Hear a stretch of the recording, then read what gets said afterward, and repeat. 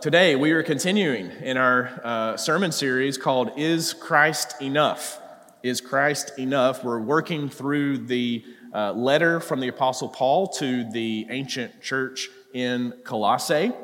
And so we are now finding ourselves in chapter 3, and today specifically we're going to be in verses 5 through 17. So before we dig into that, and if you don't have a Bible, by the way, we'll have the scripture on the screen for you in just a minute, so you're good there. But let me pray for us, and let's ask the Lord to bless His word as we receive it and to help us understand it today. Would you pray with me again? Jesus, we thank you so much that we get to open up your written word that you have given to us to tell us about yourself, to tell us about who we are, and to tell us about this world and the way you designed it to work. So would you give us wisdom and understanding as we look at these things today in Colossians chapter 3. Thank you, Lord, for your word. It's in Jesus' name we pray. Amen. So last week on Easter Sunday, we looked at Colossians chapter 3, verses 1 through 4. And I want to read those verses again real quick just to show those 4 verses are kind of an introduction, if you will, into the argument that Paul is going to make today in verses 5 through 17. So let's look at verses 1 through 4 again as kind of the preface, if you will, to the sermon today. So he says this, he says, "If then you have been raised with Christ, seek the things that are above, where Christ is, seated at the right hand of God. Set your minds on things that are above, not on things that are on earth, for you have died, and your life is hidden with Christ in God. When Christ, who is your life, appears, then you also will appear with him in glory." So to summarize what Paul's saying there, and you know, obviously we just did this last week, so I'm not going to rehash all of it, but when you truly trust Christ to be your Savior, you are united with him completely and fully. So notice Paul says, Christ who is your life, Jesus becomes your life, right? And in a very real, literal way. Because what happens is when you are united to Christ, there is a very real legal change of position for you. And what I mean by change of position and the legal part of that is that once before, right, when you were trying to figure out life on your own, when you were trying to essentially prove yourself in this world that you have what it takes, that you're a good moral person and you have the strength and the ability, right, before you came and knelt humbly before Christ and submitted to him as your Savior, before that, you were in bad standing before God. And that's a legal issue. Because what that means is that all humans, right, the Bible tells us every single one of us, we are naturally inclined to not worship God, to not give ourselves fully to him, to not devote ourselves to him. And that is high treason. All right, that is treason against our King. And so we rightly deserve a criminal penalty. In fact, it is an eternal death penalty is what we get, right? So we are in bad legal standing because of our own sin before a holy, perfect God whom we rebelled and rejected. All right? So what happens then is when we turn to Christ, right? When we look at Jesus and say, I love you, I want to follow you. I want you to be my substitute. I want your record, Lord. I want you to be my Savior. I can't save myself. When you humbly come to Jesus in that way, you are changed. There is a legal positional change. You go from being in bad standing before God, before the judge of all creation, to good standing. And the reason for that is not because you did something to impress him and he thought, you know what, I'm going to move him over here now. No, the reason for that is because of the cross and resurrection of Jesus Christ, which we celebrated last week. And guess what? We're going to celebrate it again today. We celebrate it every week as Christians because it's everything to us. Because on the cross of Christ, Jesus takes our sin, right? He takes our sin on himself and dies for it, for you, in your place. But in exchange, he gives you his record of righteousness. And so it's a glorious, amazing exchange, right? Jesus, the innocent, is taking your guilt, and Jesus, the innocent, right, is giving you, the guilty, his innocence. I mean, it's a complete swap. That's what it is. It's a complete exchange. That is what happened on the cross. And through the resurrection, the power of sin and death is forever defeated. That's the gospel.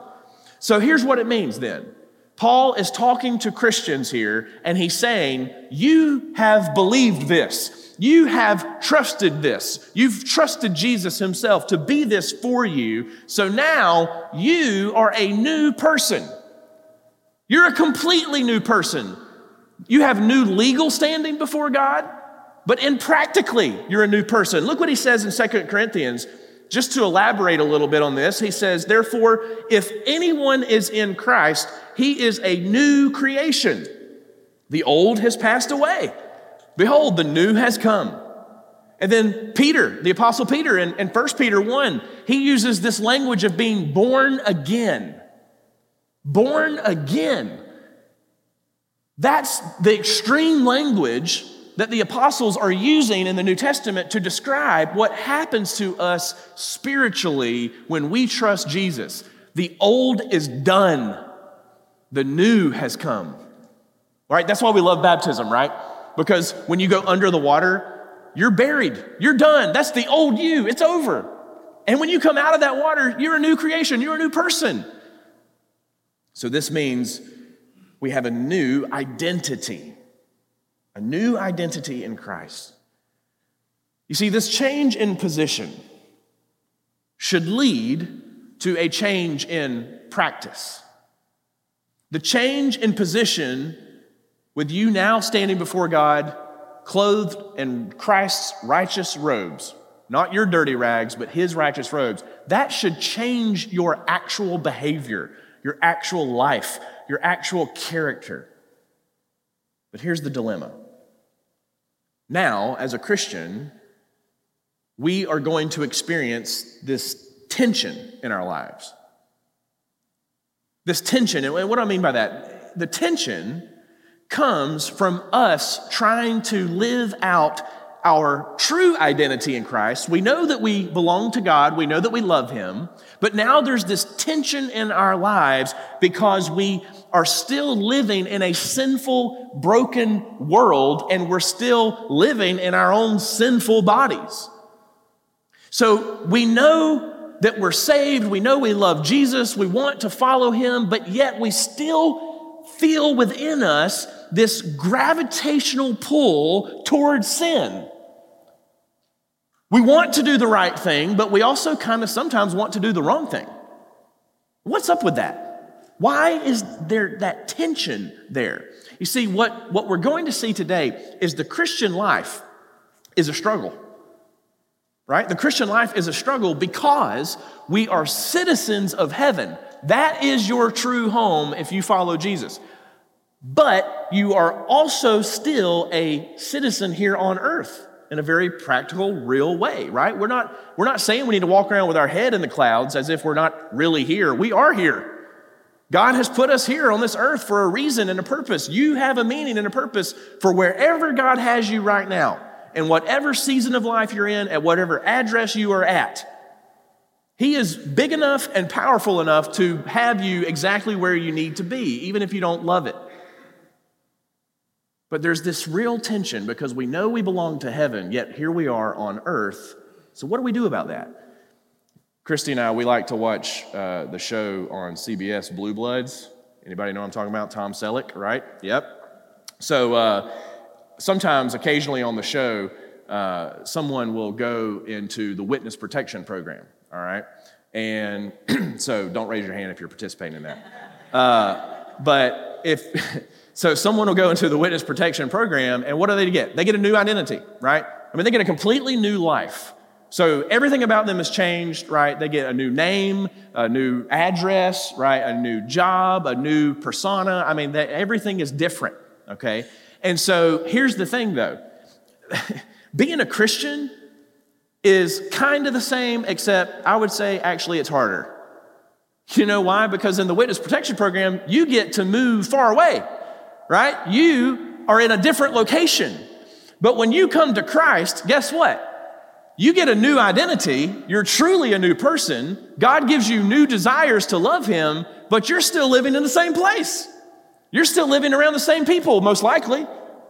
So it's difficult. It's hard for us to embrace this new identity when we look all around us and see the same old temptations and the same old sins that were there just before we knew Jesus. How do we deal with this? That's what Paul says in verses 5 through 17. The main point that we're going to see today is we must live out our true identity in Christ. We must live out our true identity in Christ. How do we do that? Well, Paul gives us a very practical, two-pronged strategy here. We must put off the old self and put on the new self. All right, so let's talk specifics. All right, number one, Paul tells us to put off the old self. In other words, we have to eliminate sin. We have to eliminate sin in our lives. This is a proactive effort. Now, I want to be clear before we even read verses 5 through 9. The Christian life is progress, not perfection, okay? There's only been one human being to ever be perfect, and you're not him, all right?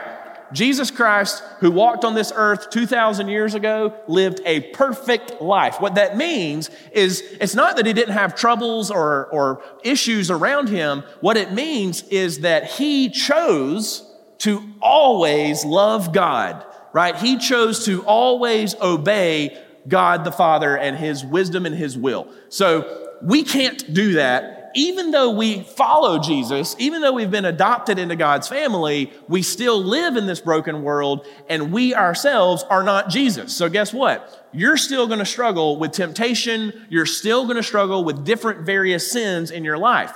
But over time, if you truly love the Lord, if you truly want to follow Jesus and study his word and obey his teachings, if you love God, over time, you will see a progress in your life, not perfection. You're never going to arrive at this perfect version of yourself before you die. It's not going to happen.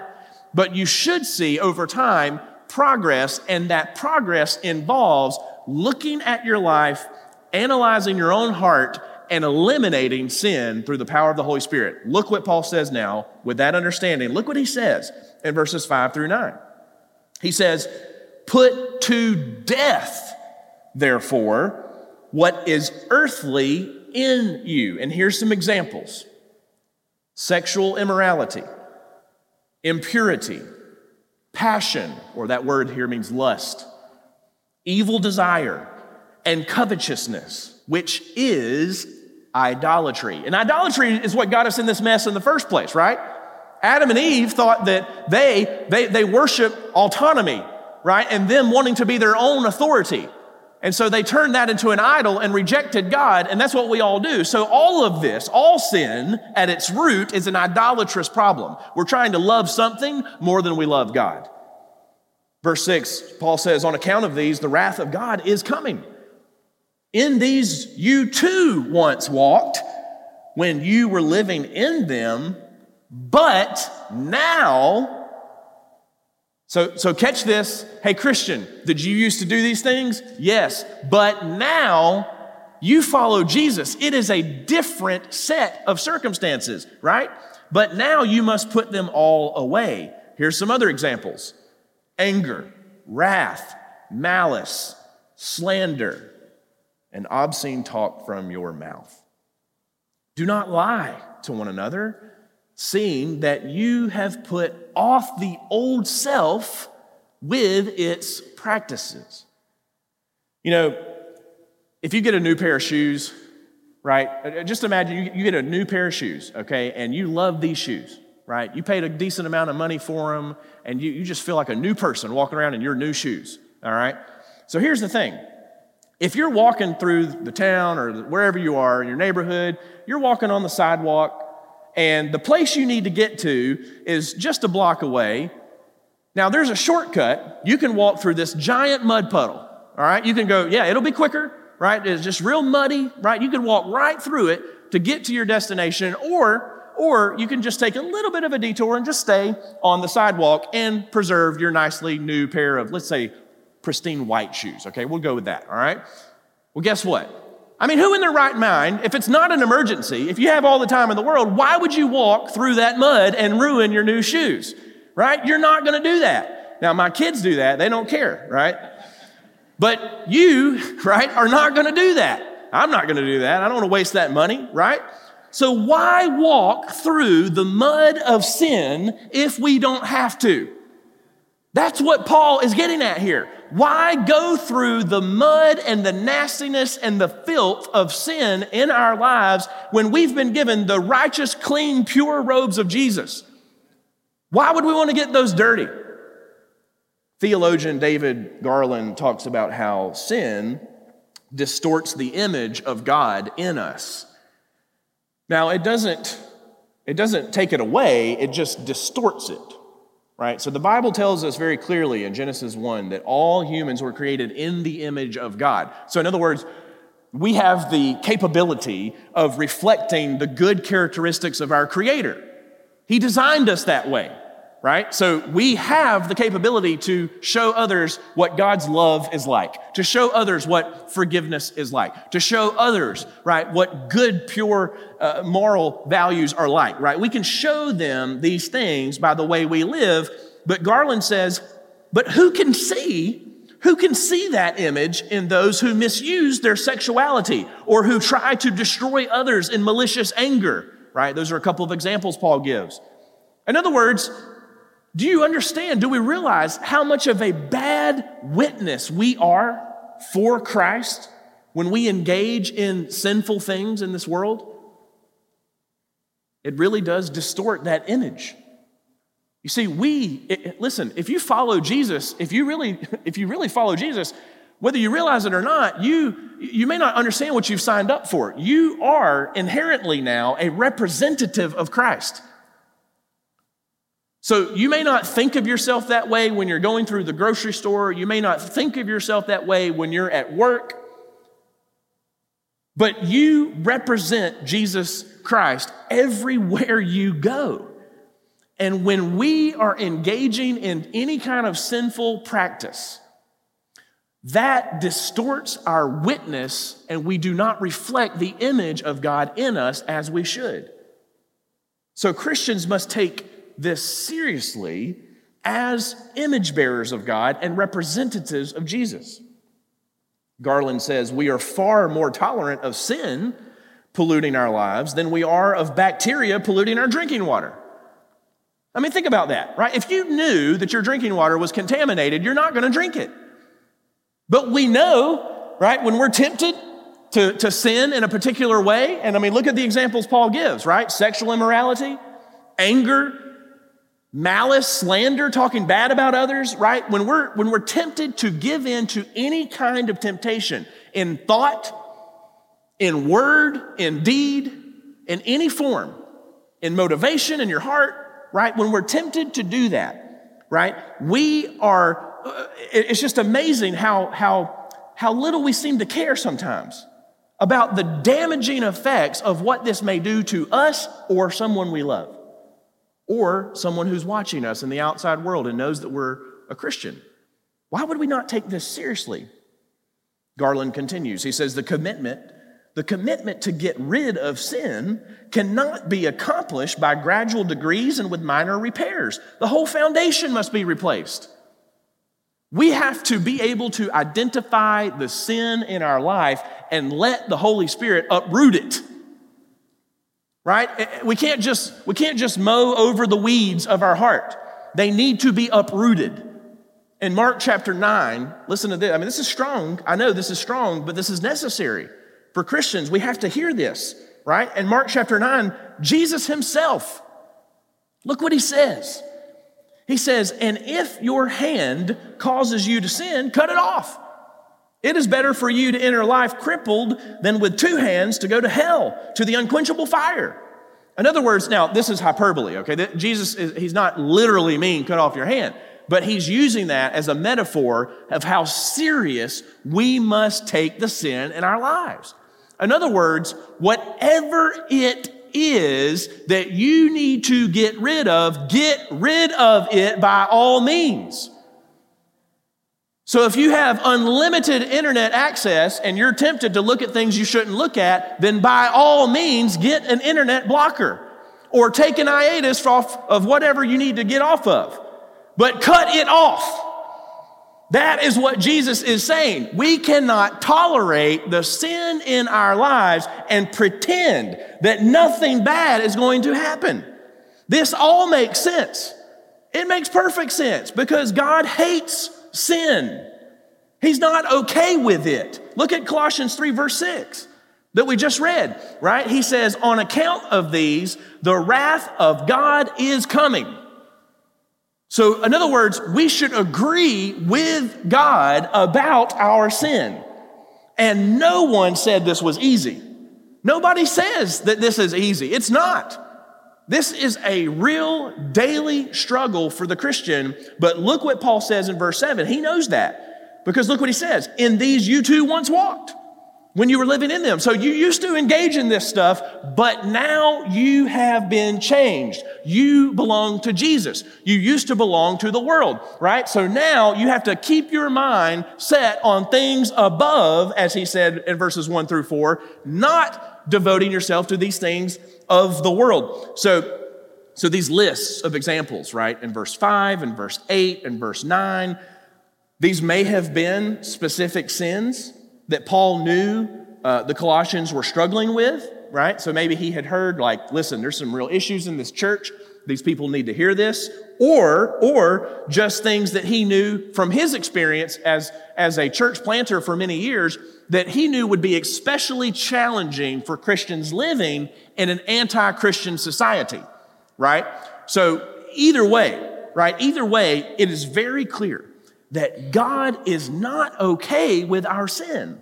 And since we are united to Christ, who had to die because of our sin. And right, I mean, just remember that, right? Next time you're tempted to do whatever, just remember that Christ had to die for your behavior. Right? Let that sink in. The next time you are tempted to slander someone, the next time, right, you are tempted to get angry, as Paul said, or treat someone with malice, just remember that God, Jesus Christ, had to die for that. Because all sin must be punished. That's why the wrath of God is coming. All sin, all evil will one day be defeated completely and fully. So Christians, we must take sin in our lives seriously. There's no good reason to engage in any of these lies, because that's what they are. We must take a proactive effort to put them to death. The Puritan theologian John Owen has once famously said, "We must be killing sin or it will be killing you." Be killing sin or it will be killing you. It's one or the other. Christian author Mark Meynell, he gives practical ways to put sin to death. I want to share some of these with you. This is really good. All right, if you're taking notes, just jot some of this down. All right. First of all, how can we put sin to death in our lives? We have to be self-aware and honest with ourselves. Right? We have to be self-aware. We've got to be honest about what our struggles actually are. So maybe you've been ignoring it. Maybe you've been kind of hiding it and you think it's not a big deal. You need to be super honest with yourself first about the issues you're struggling with. Number two, we must identify the things that cause us to stumble. Right? So what is it in the world that triggers us or tempts us? What is it that is causing us to stumble? Number three, we perhaps need to avoid situations, right, that make it hard to be like Christ, right? So if you're hanging out with a crew, on the weekends and they're just really dragging you down, right, maybe you need to separate yourself from that for a season just to not even be tempted to do that, right? We need Christian friends around us to support us, right? We need Christian friends to keep us accountable.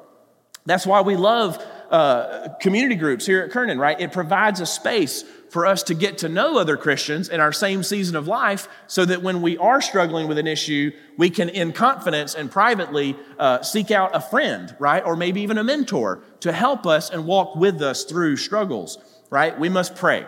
We must pray against these specific sins. So what is it that you've identified as a struggle in your life that's repetitive? right? Maybe it's an addiction of some sort, right? Maybe it's just something that you keep finding yourself, you keep being quick to anger, right? What is causing that anger inside of you? What's the real idolatrous root in your heart that needs to be uprooted? Pray against that. Ask the Holy Spirit to identify that in your life and uproot it and take it out, to perform surgery on you and get that mess out of there, right? We must study the Bible. We have to study the Bible and Christ's character so we can learn how to live for Him in specific ways. Meynell says, we do not do this out of fear. We do this out of confidence. We belong to God because we are united with Christ. It is simply a matter of being who we have been saved to be. We must put off the old self. We must eliminate sin in our lives through the power of the Holy Spirit. We must embrace this new identity. And that brings us to the second and last point. The other half of this argument Paul makes in these verses, we must put on the new self, right? In other words, we have to practice obedience. So on one hand, we're eliminating sin in our lives, but on the other hand, we must practice proactive obedience. All right, look what he says in verse 10. Colossians 3:10, Paul says, and have put on the new self, which is being renewed in knowledge after the image of its creator. So we have a new self. We are being renewed, Paul says. But how? Well, he says, in knowledge after the image of our creator. So we are being transformed by the Holy Spirit. We are being conformed to the image of Christ over time, right? Remember I said this is progress, not perfection. Over time, being united to Christ, our lives reflect Him more and more. We begin to look like Him. That's the goal. Over time, you should look and act and think more like Jesus. You know, it's kind of like how people say some married couples start to look like each other over time. Have you heard this? Right? Ladies, I'm sorry if that offends any of you. But seriously, this is a real thing, sort of. I researched it, okay? Listen to this. This is worth sharing with you. Psychology Today, all right, reported that researchers proposed that spouses may converge in facial features through empathic mimicry. That is, through empathy for one another, couples may feel similar emotions and make similar facial expressions, leading to similar wrinkles and aging patterns over a long period of time together. All right, so basically, don't laugh at the same time, all right? And don't cry at the same time, okay? You need to keep your emotions separate if you don't want to start looking like each other, all right?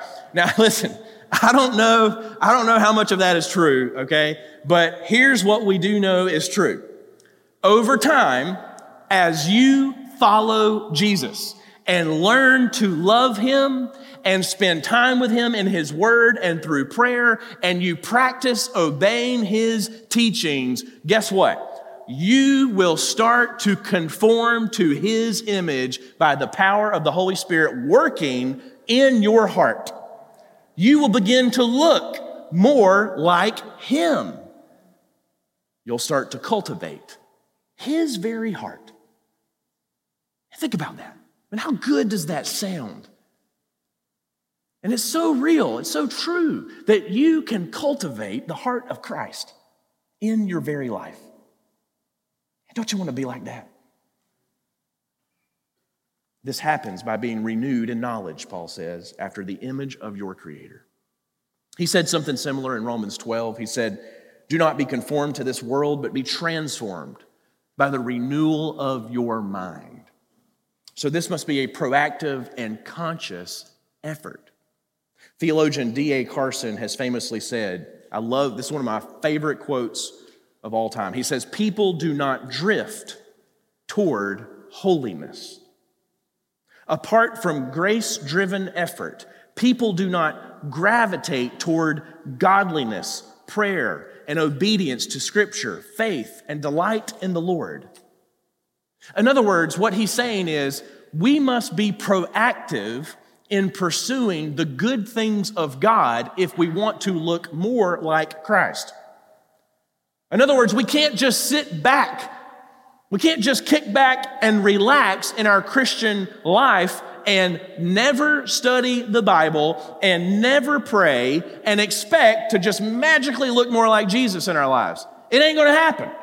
If you're not learning about Christ and what He loves, if you are not seeking to put to death the remaining sin in your life, we're not going to love the Lord over time. We're not going to look like the Lord over time. This is true for us personally, right, as individuals, but this is also corporately true as a church.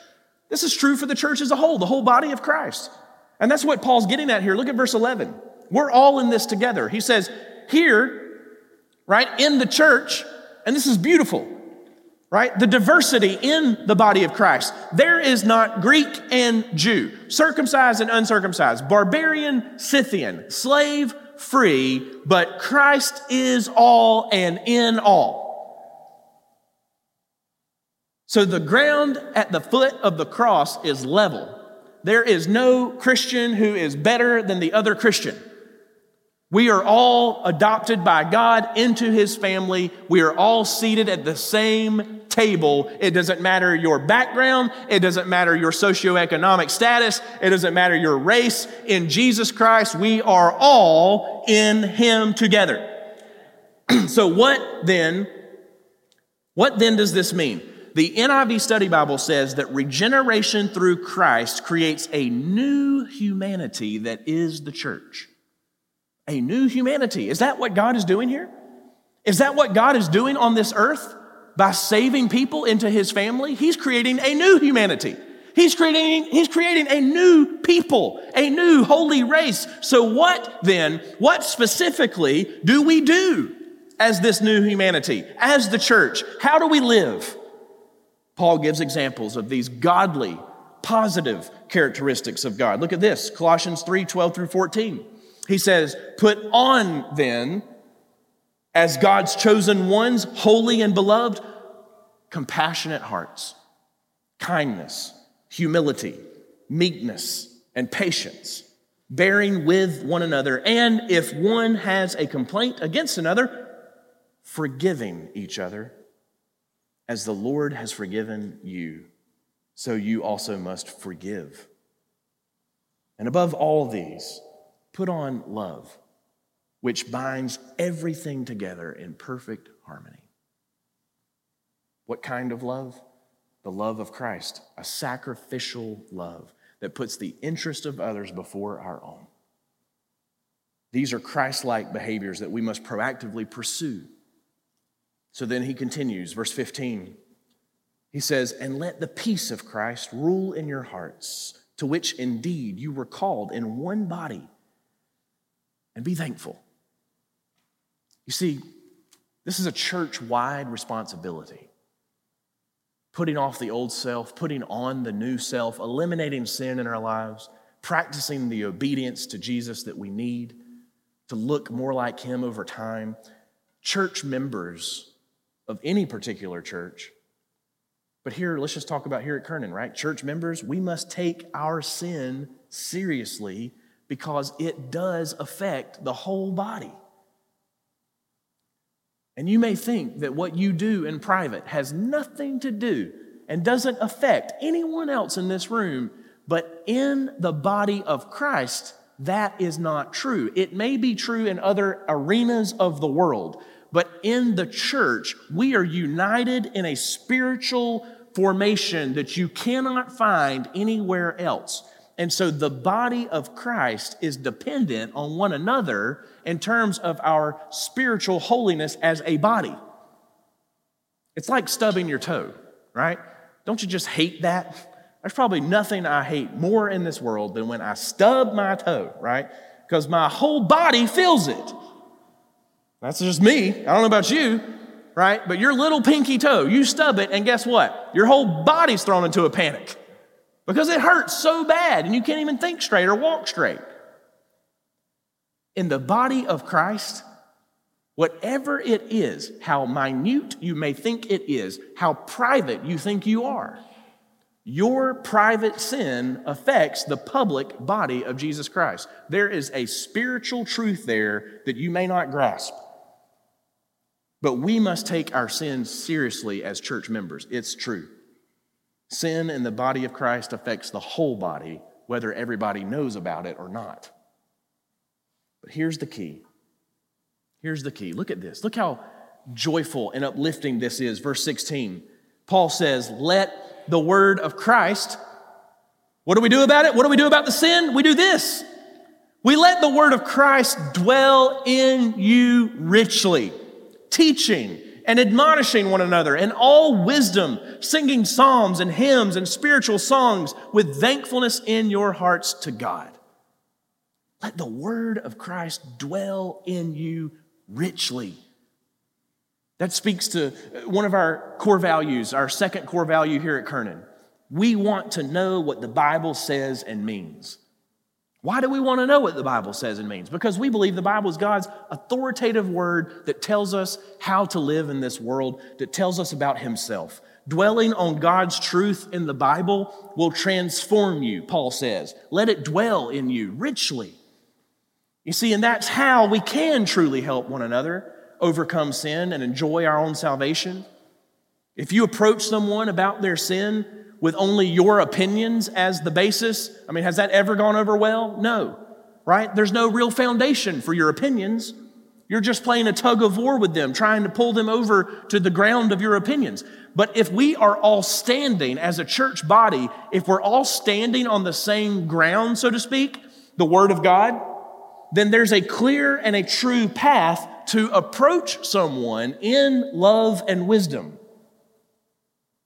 And as people of the truth of Christ is everything to us. So we're grateful for this opportunity to love one another in this way, to stand on the Word of God together. Our gratitude for that is even reflected, Paul says, in our worship service, right? The songs we sang today reflect that gratitude of the gospel we have. So gratitude for the gospel, it's what compels us to worship as a lifestyle and corporately as the body. Look what he says, wrapping it up, verse 17. He finishes this portion of his letter. He says, and whatever you do, anything in your life, in word or deed, do everything in the name of the Lord Jesus, giving thanks to God the Father through him. In other words, our holiness should be holistic, right? There's no fragment of your life that God is not concerned about. There is no part of your life that maybe you have tried to compartmentalize and push aside as if God's grace should not affect it or touch it, right? There's no private part of your heart that the Lord does not already know about. So step into the light. Step into the truth of his word. Dwell on his word richly. Spend time in prayer, eliminating sin and practicing obedience. We must take the sins in every different area of our lives seriously. We must put on and embrace this new identity by proactively studying God's word, praying frequently and specifically, seeking Christian accountability in the church. It's not easy, but it's possible. God has equipped you. He has given you all the tools and the resources and the people you need in the body of Christ to succeed, to win.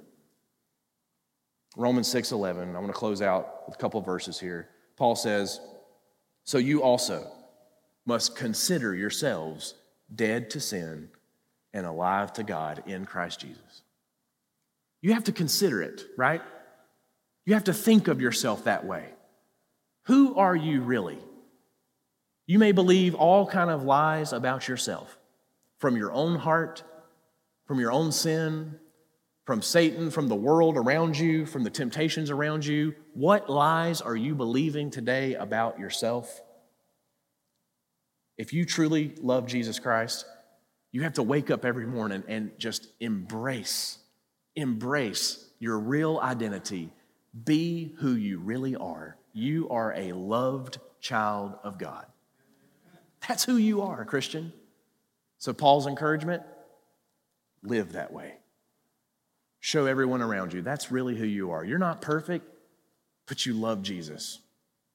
And you're willing and humbly accept the fact that you have to eliminate sin in your life, and you have to practice obedience, and you find joy in becoming more like Christ. Can we live this way, church?